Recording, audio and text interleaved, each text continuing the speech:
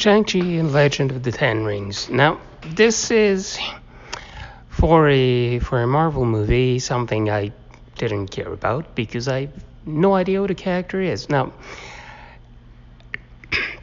in the grander scheme of things, that makes absolutely no difference whatsoever because the end result is extremely enjoyable, really nicely solid, all kinds of cool little details and tidbits that are extremely entertaining.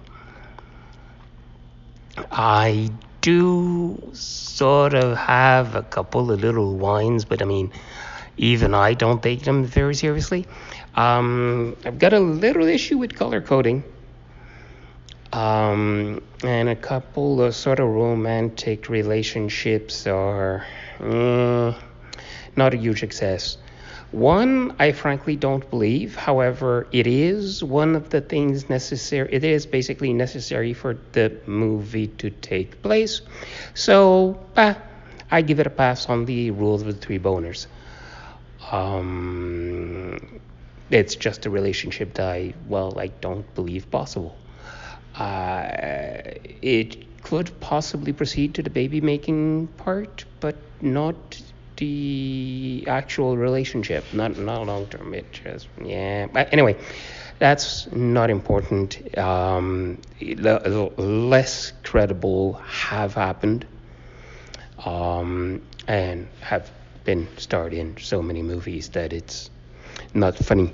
The other one, I love what they're trying to do. I think I very much enjoyed what does take place, but there's a little clumsy aspect to it, which bothers me. Which I kind of think they changed their minds a couple of times as to how it would be presented, which is a little sad because anyway, that's it.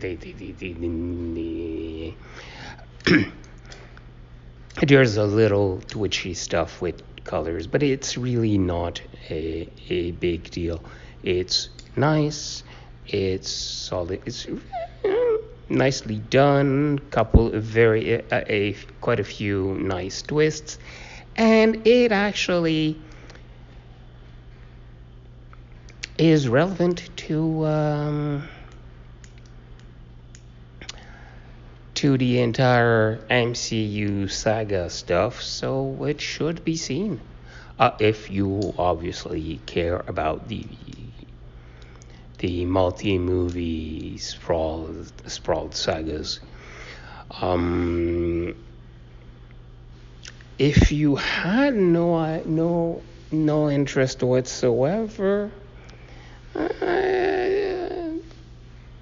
it's still maybe enjoyable.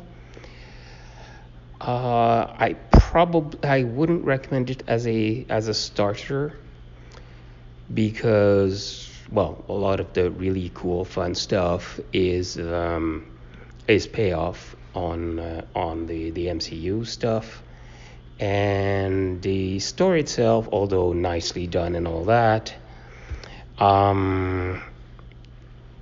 it might be. I'm not sure if it would be a good move cold.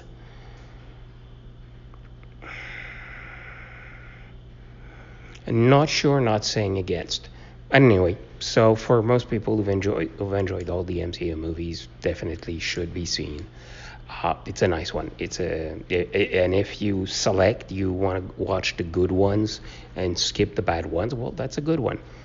They're mostly all are good ones, but it makes up in spades for the fact that I have no idea who the main lead character is or what it's doing in the entire thing. And I absolutely did not mind by the time the movie was over. So that's probably as good a recommendation as I can throw out tonight.